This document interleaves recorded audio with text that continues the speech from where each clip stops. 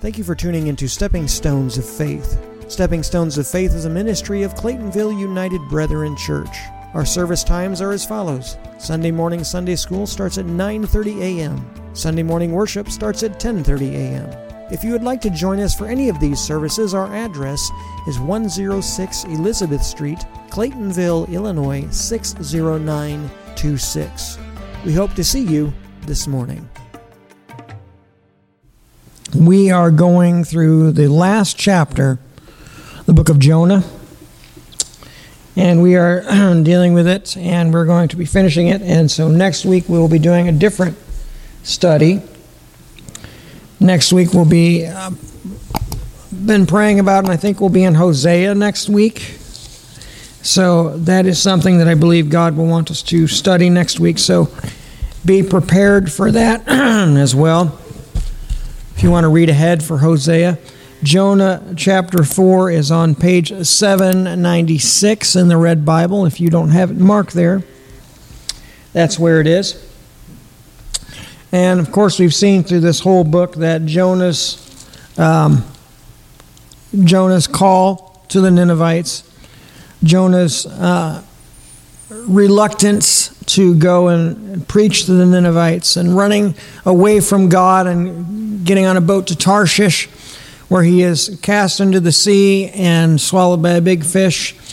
God then, after 3 days, spews him up on the dry land, and he goes then to Nineveh and preaches the word.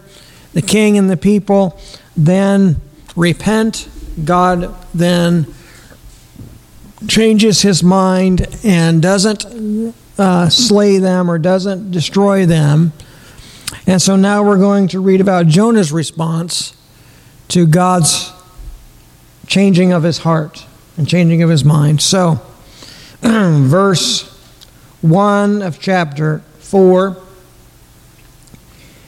Now this greatly displeased Jonah, and he became angry. Jonah was angry because God chose to not pass judgment. How many times has that been us? Maybe sometimes, maybe not often, but I'm sure there's been times in my life whenever one of my brothers was not acting like they should, and my mom or my dad was going to punish them, but they said they were sorry, and the punishment was still there, but it was lighter than what I was anticipating, so I was upset about that.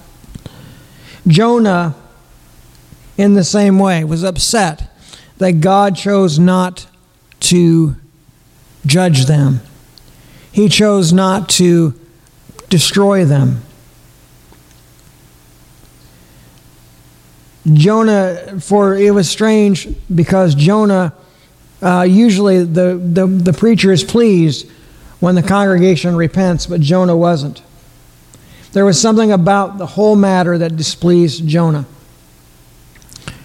That is a hard issue. That's a hard issue. Jonah was not totally surrendered to God in that moment. Jonah's heart was not right before God. Because normally it does give us delight and joy when somebody repents. It does give us joy, a joyful time when somebody repents, but not Jonah. Jonah was still seeing the people as this sinful group that needed to be destroyed. Not only was this strange, it was very strange because Jonah was very upset at the success of this preaching. We should not miss Jonah's intensity here because the language in the original Hebrew is very strong. He was very upset at his own success. That is a hard issue. Verses 2 and 3. He prayed to the Lord and said, "O Lord, this is not what I said while I was still in my own land. This is the reason that I fled before to Tarshish, because I knew that you are a gracious God and merciful, slow to anger, abundant in faithfulness, and ready to relent from punishment. Therefore, Lord, take my life from me, for it is better for me to die than to live." He didn't want to go because he knew God would forgive them. That's pretty bad, isn't it? I'm not going to talk to that person in Walmart or in the grocery store because I know that they'll accept Christ, and I don't want them to because they don't deserve it. So in his prayer, he then says, "I knew that you were a gracious God and a merciful God. So kill me. I shouldn't live. Kill me." So he's not saying this is let's not misunderstand. This is not a person that's feeling so bad that he feels this way that he wants to die. He feels this way because it's a moment of manipulation, I would say. Because he is saying to God, "Well, then just kill me. I didn't get what I want, so kill me. I don't want to live anymore. It's better for me to die because I didn't get my way. I'm going to pick up my toys and go home. Just kill me." It wasn't because he was so distraught and felt bad about what he was thinking. That wasn't it at all. He didn't want to live anymore because he didn't get his way. Does that sound like an adult? I mean, really, some adults act that way. A lot of adults act that way. But is it really an adult trait? No. It's a childish trait. He didn't want to do it. God judged him. He went and did it, and he did it with the wrong heart. Still, God honored that preaching and relented from his punishment, and still his heart was wrong, and still he didn't get what he wanted. So, "God, I didn't get what I wanted, so kill me. Kill me, God, I didn't get what I wanted." And he went and he stomped off, picked up his toys, and went on his way, so to speak. "Just kill me. I want to die." How many teenage daughters have we heard, or women, or friends we were, "That was so horrible, I just want to die." How many times we heard that? We hear that a lot. I heard that a lot in high school. I'm sure we heard that a lot with girlfriends and acquaintances, and "I just want to die." That's what Jonah's doing. He's throwing a hissy fit.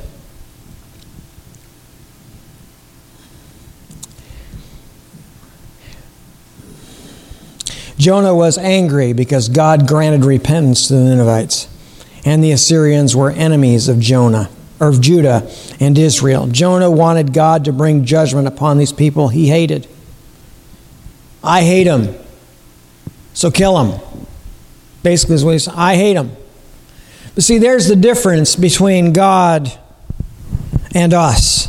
God and Jonah, God and us.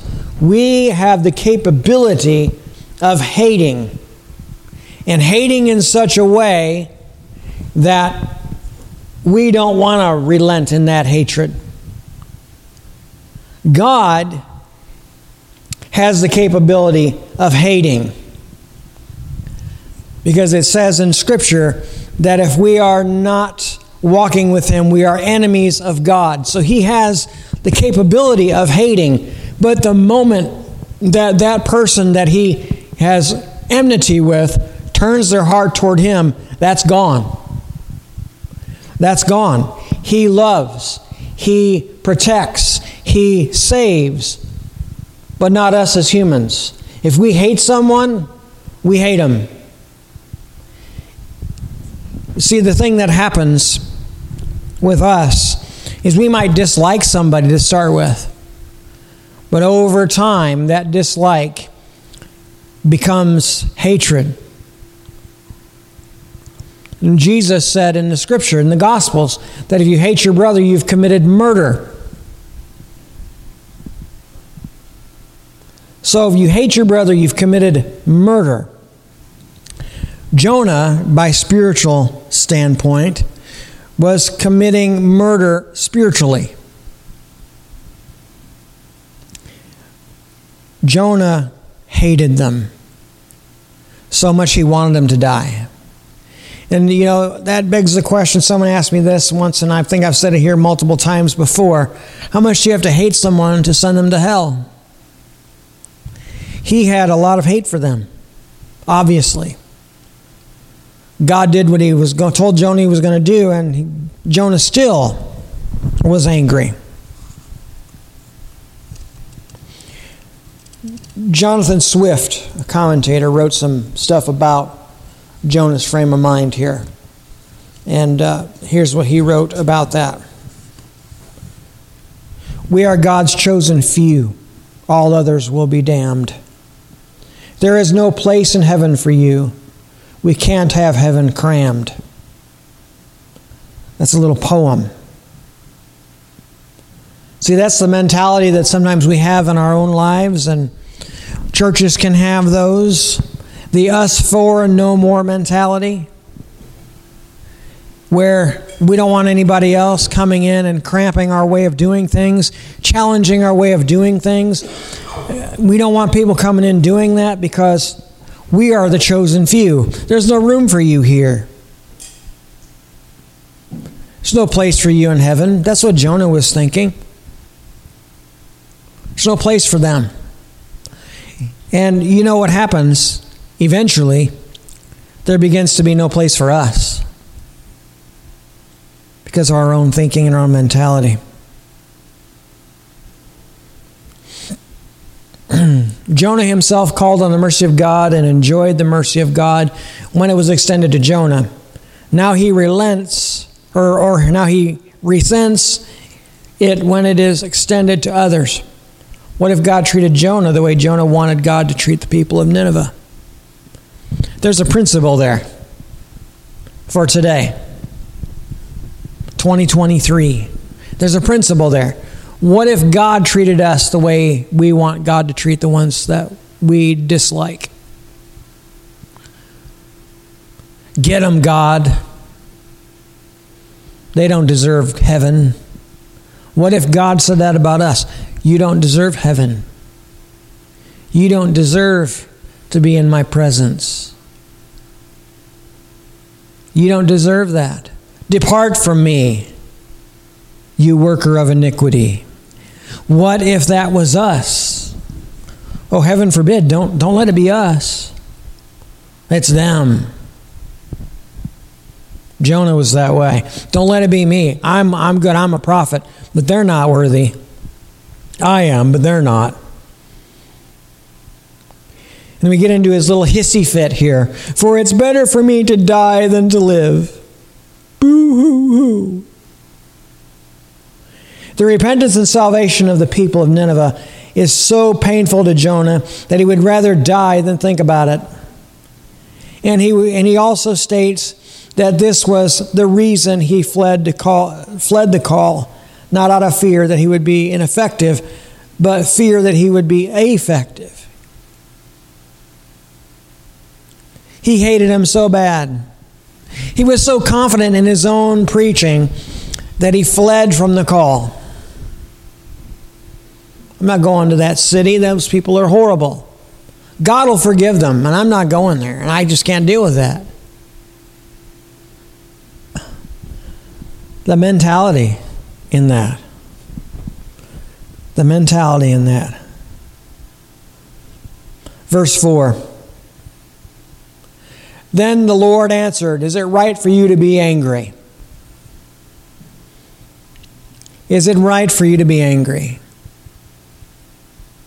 That's a question we need to ask ourselves in our daily lives, isn't it? Somebody does something and We need to remember that. Is it right for you to be angry about this? And then even more, why are you angry? Why? What is it about the fact that, why are you angry? We know why Jonah's angry. Jonah was angry because he didn't want them saved. He wanted them to perish. But for us today, we need to remember that question. Was it right to be that angry? Jonah, in expressing his anger against God, was being honest about his feelings, something good. But we should not for a moment think that all our feelings towards God are justified. So express your feelings, right? It's a good thing to express your feelings, express your anger. But you don't throw the baby out with the bathwater. God relented and didn't judge, so that means everything God does is wrong, right? In Jonah's mind. Not necessarily. God never does everything wrong. God doesn't do anything wrong. God does everything right. God has a reason for why He does what He does. God chose to save them because they repented. God chose to save them because they turned their heart. And that is something that Jonah should have been, yippee! A whole city saved. But that wasn't the case. God likes to ask us questions because they reveal our heart. It also puts us on proper ground before God because He has every right to question us and we owe Him answers. God has every right to question us. You have people that are under you. I don't want to say kids because not everybody has kids in here. But you have people that you have influence over, right? We have influence over people. It's right for us to ask those questions of our kids, of our friends, people that look up to us. It's right for us to ask questions. Why are you angry? Was that appropriate? Was that something that should have been done? Why do we ask those questions? Why does God ask those questions? God asks those questions because we need to understand that God is trying to make us better. Why do we ask questions to the people that's under us? Why are you doing this? Why this? Why that? Because we want to understand where they're coming from. We want to guide them to be better than they were before. That's what God is doing here.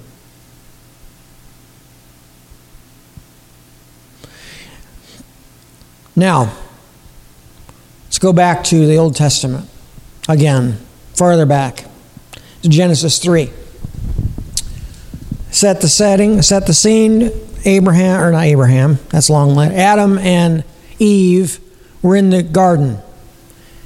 The serpent came and deceived Eve. She took a bite of the apple. Then she talked Adam into taking a bite of the apple. They both realized they were naked. They hid and they put on clothes and they hid from God. Questions God asked them. Where are you? Who told you you were naked? And what is this you've done? Where are you? Let's look at that question. God asks us that sometimes. Where are you? Not like, well, I'm sitting right here in the sanctuary or I'm in my car driving. That's not where are you. He's talking about where are you in here? Where are you in your heart? Where are you in your thinking? Where are you? And God gives us promises. And the enemy will then take those promises and twist them. Such as the second question, who told you you were naked? Who told you this? Who made you disbelieve me? We disbelieve God on a lot of things. The reason they found out they didn't have any clothes on is because they disbelieved God. God said, do not eat of the tree. And they did. What is this you have done? So God wants us to then acknowledge our sin. He wants us to acknowledge our sin. I've done this against you. David does a beautiful psalm in Psalm 51 where he says, against you and only you I have sinned. Against you and only you have I sinned, God. And that repentant psalm changes David's life. He acknowledged his sin. We are to acknowledge our sin and be honest with God. We don't go before God and say, well, I sinned, yeah, but it was because of so-and-so and so-and-so in this circumstance. No. David could have said, oh, I slept with Bathsheba because she was just so nice looking down there taking a bath. I couldn't help myself. It wasn't my fault, it was hers. No, David didn't do that. Against you and only you have I sinned. Not only did he sleep with her, he got her pregnant and then had her husband murdered. He wasn't making excuses. We make excuses. We make excuses. God has other questions. Jesus said this to them, who do you say that I am? Who do you say that I am? Who do we say Jesus is? Somebody says, what's so different about you? I go to church. Okay. But why? What is so different? Why are you always cheerful when all this stuff's going on in your life? Why? What do we say? Having a good day. I don't got to complain yet. One of the things that I say all the time, how is your day going? Well, I say, can't complain yet. I say that a lot. But that's just a joke. But when somebody asks us, what's different about you? Do we say, oh, it's just Jesus? Well, who is this Jesus? He's my Lord, my Savior. Come to church and you'll find out more about Him. Who do you say He is? Matthew 20, Jesus asks us another question. What do you want me to do for you? This is us realizing this. God wants us to realize we can ask Him for things. Jesus said, if you ask for anything in my name, it'll be done for you. According to His will, by the way. A little caveat there. You can't say, Lord, I want a Lamborghini by tomorrow. Thank you. In Jesus' name, amen. Can't say that because that might not be in God's will. But you can ask for things for God in God's will and it will be done for you. We can go to God. We can ask. We can answer God when He says, what do you want me to do for you?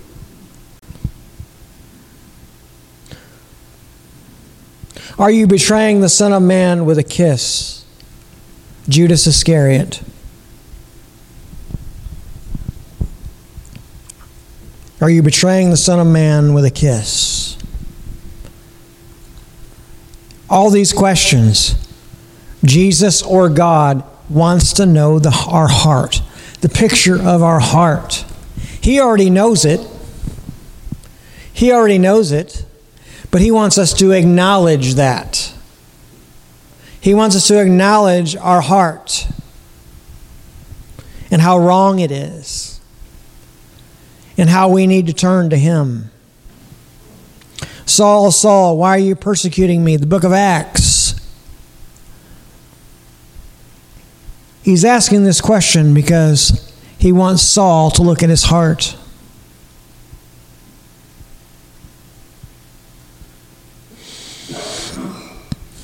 God is calling us to look at our heart.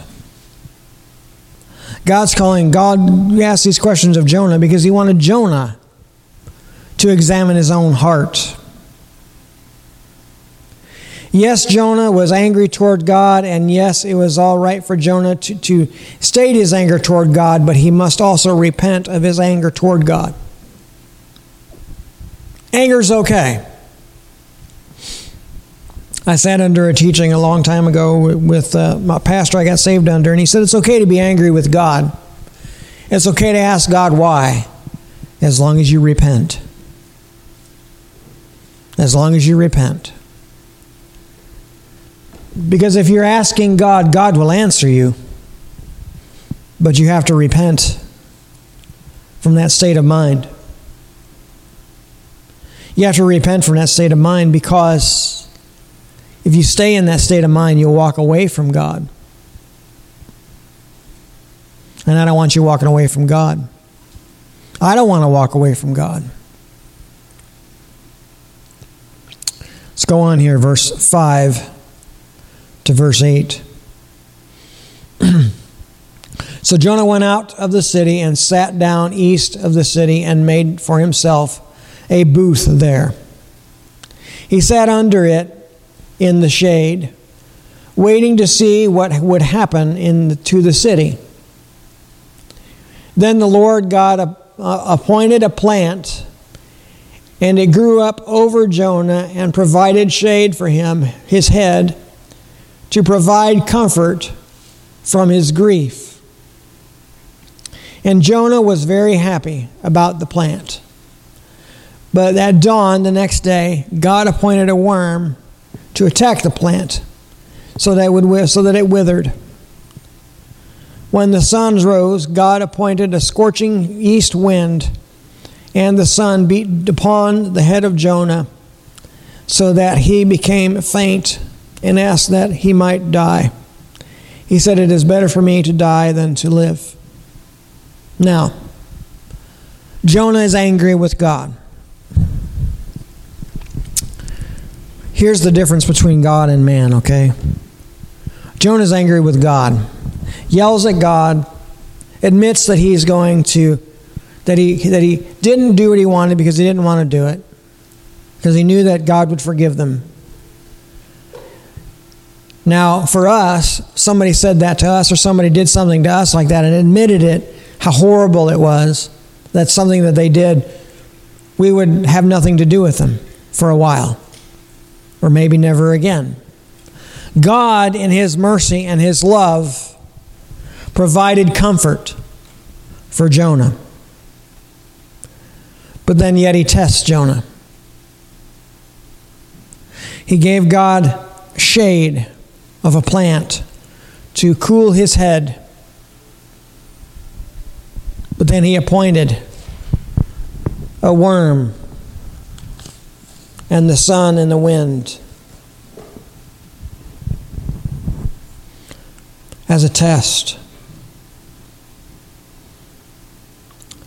Just as God prepared a great fish to swallow Jonah, now He prepared a particular plant to shelter Jonah as he waited, hoping that the city would be destroyed.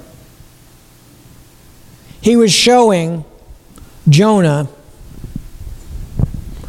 that he had compassion upon himself in his sinful state, just as much compassion as he had for the Ninevites in their sinful state, because they repented. Now, this is the first time Jonah was happy.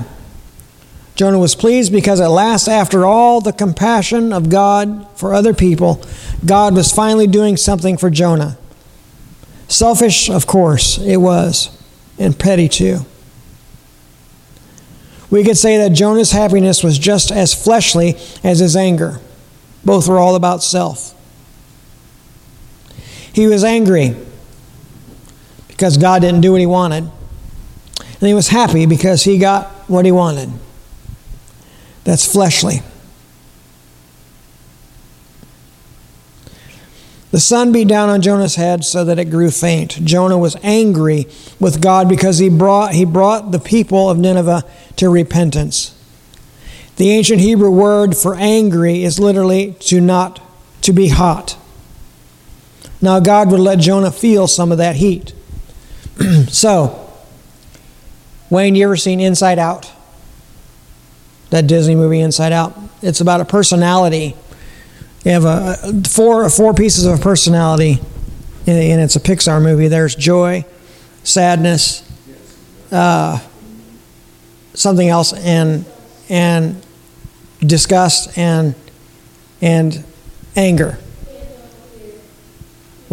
And what? Fear? Fear.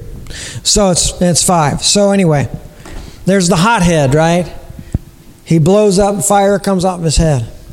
Jonah was a hothead. Jonah was a hothead. God wanted him to feel some of that. This is what it's like, Jonah. This is what you're conveying. You feel that heat on your head? That's how your anger is. It's hot. You're a hothead. That's where we get that term. You're a hothead.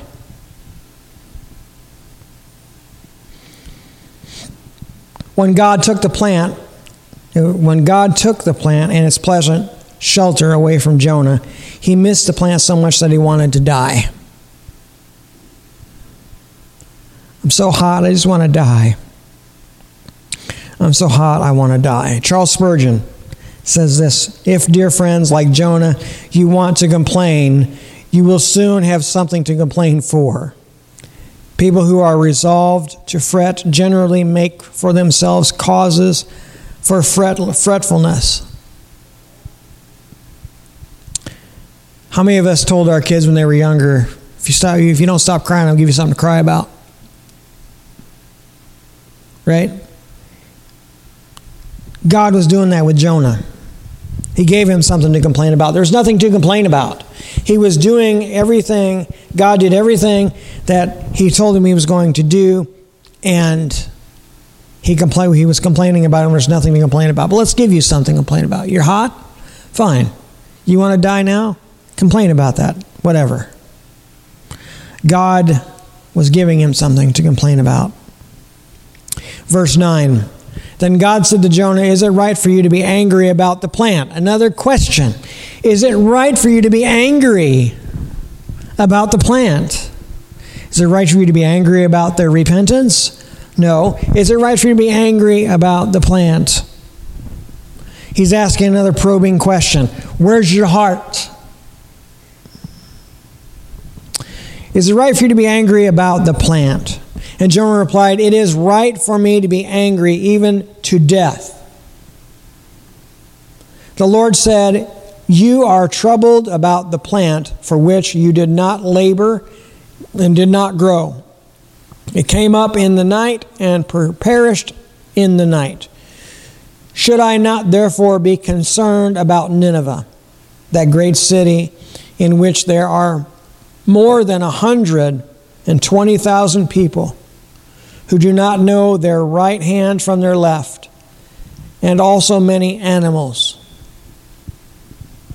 So they were ignorant, he's saying. They were ignorant to the blessings of God. They were ignorant to the faithfulness of God. They don't know their right hand from their left.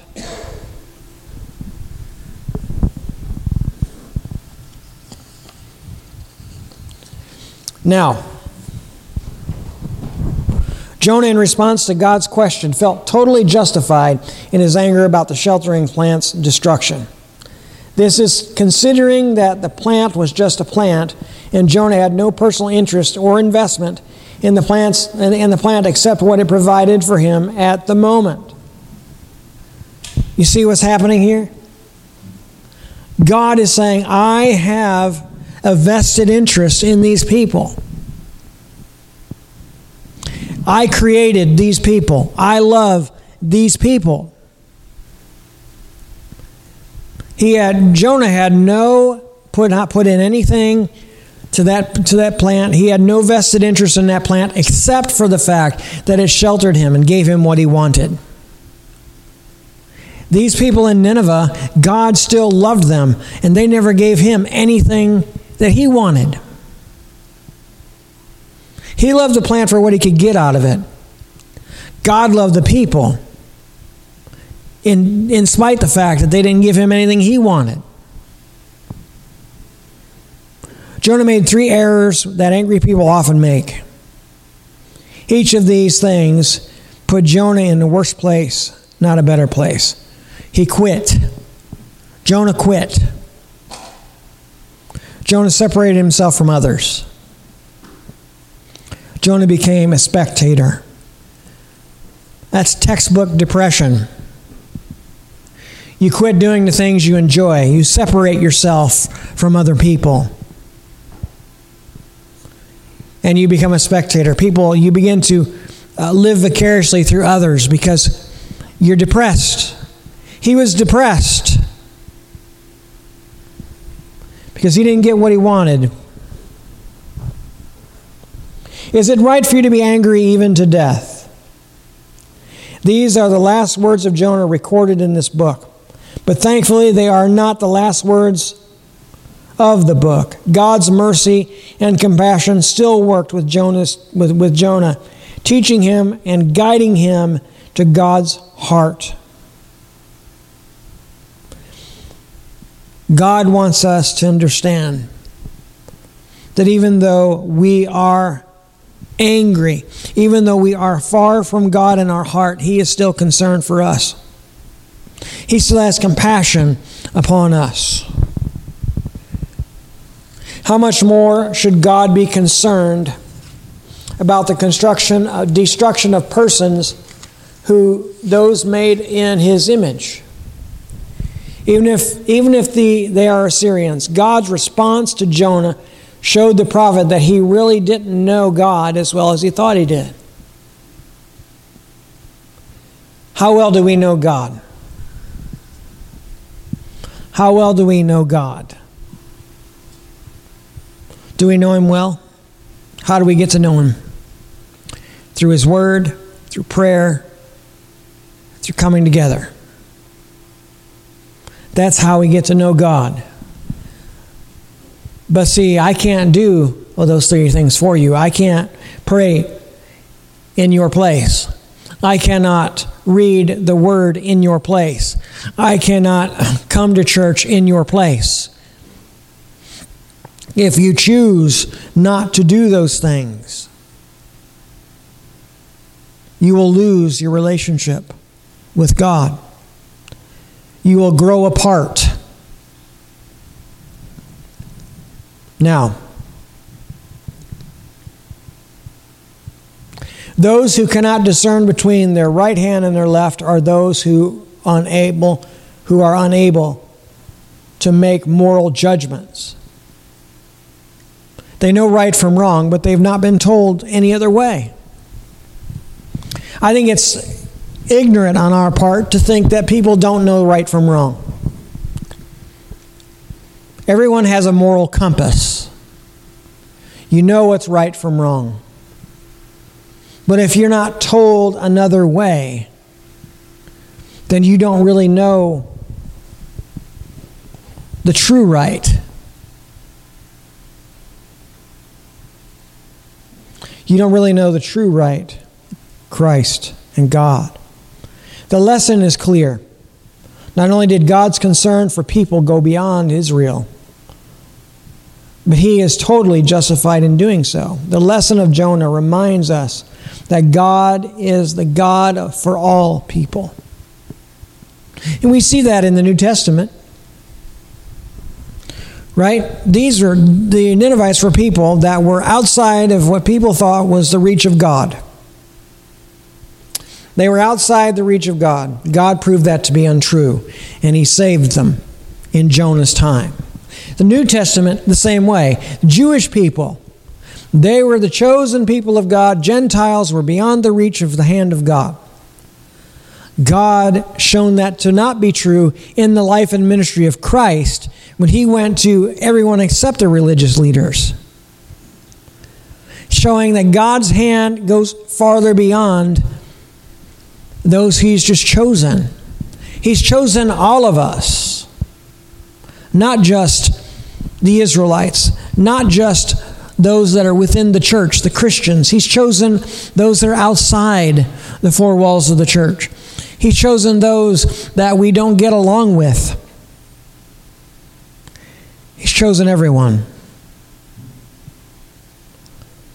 The lesson of Jonah is what is proclaimed before being freed from the great fish. Salvation is in the Lord, and not in any race or nation or class. Being rich is not going to get you to heaven. Being poor, it's not going to get you to heaven.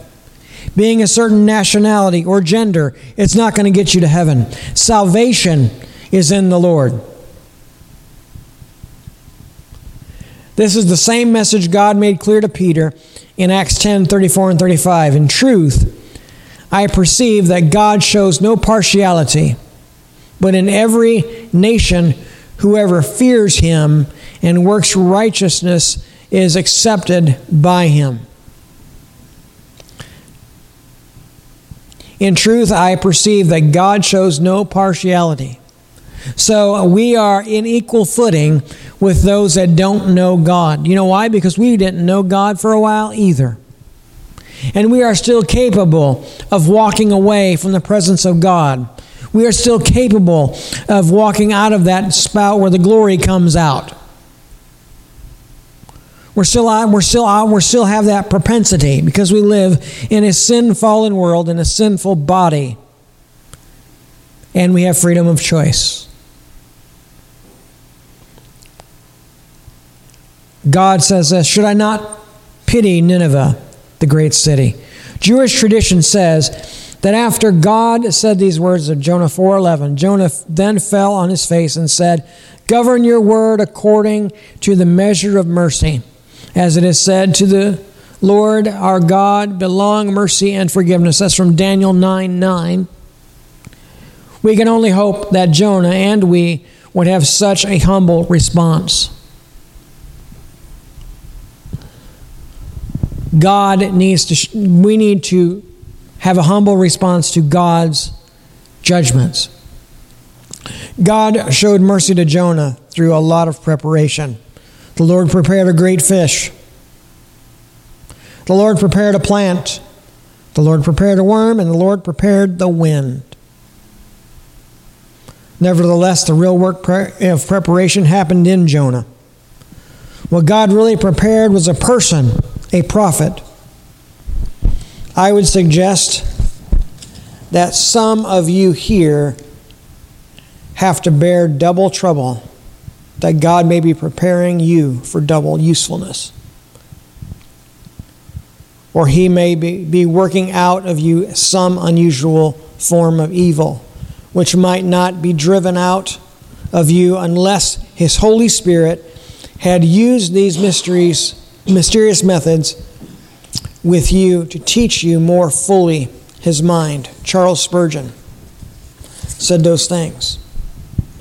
God uses our circumstances to work out our salvation. Paul said, work out your salvation with fear and trembling. That means in trials and tests, in victories with God, we work out our salvation. We get those things taken out of our lives that cause us to fall, that cause us to fail. And God ministers through us and to us. Amen. Shall we pray? Father, we thank you today for your grace and your mercy. Thank you, Father, for your blessings. I just pray that, Lord, this word found root in our heart, that we would begin to look at ourselves, look at our own hearts, and that, Lord, we would examine and be honest with ourselves as we're honest with you. And I pray you would touch each and every person here. Overflow them with your presence, with love and peace and comfort, that they would truly feel your presence today. And Lord, we thank you for that. We give you praise in Jesus' name. Amen.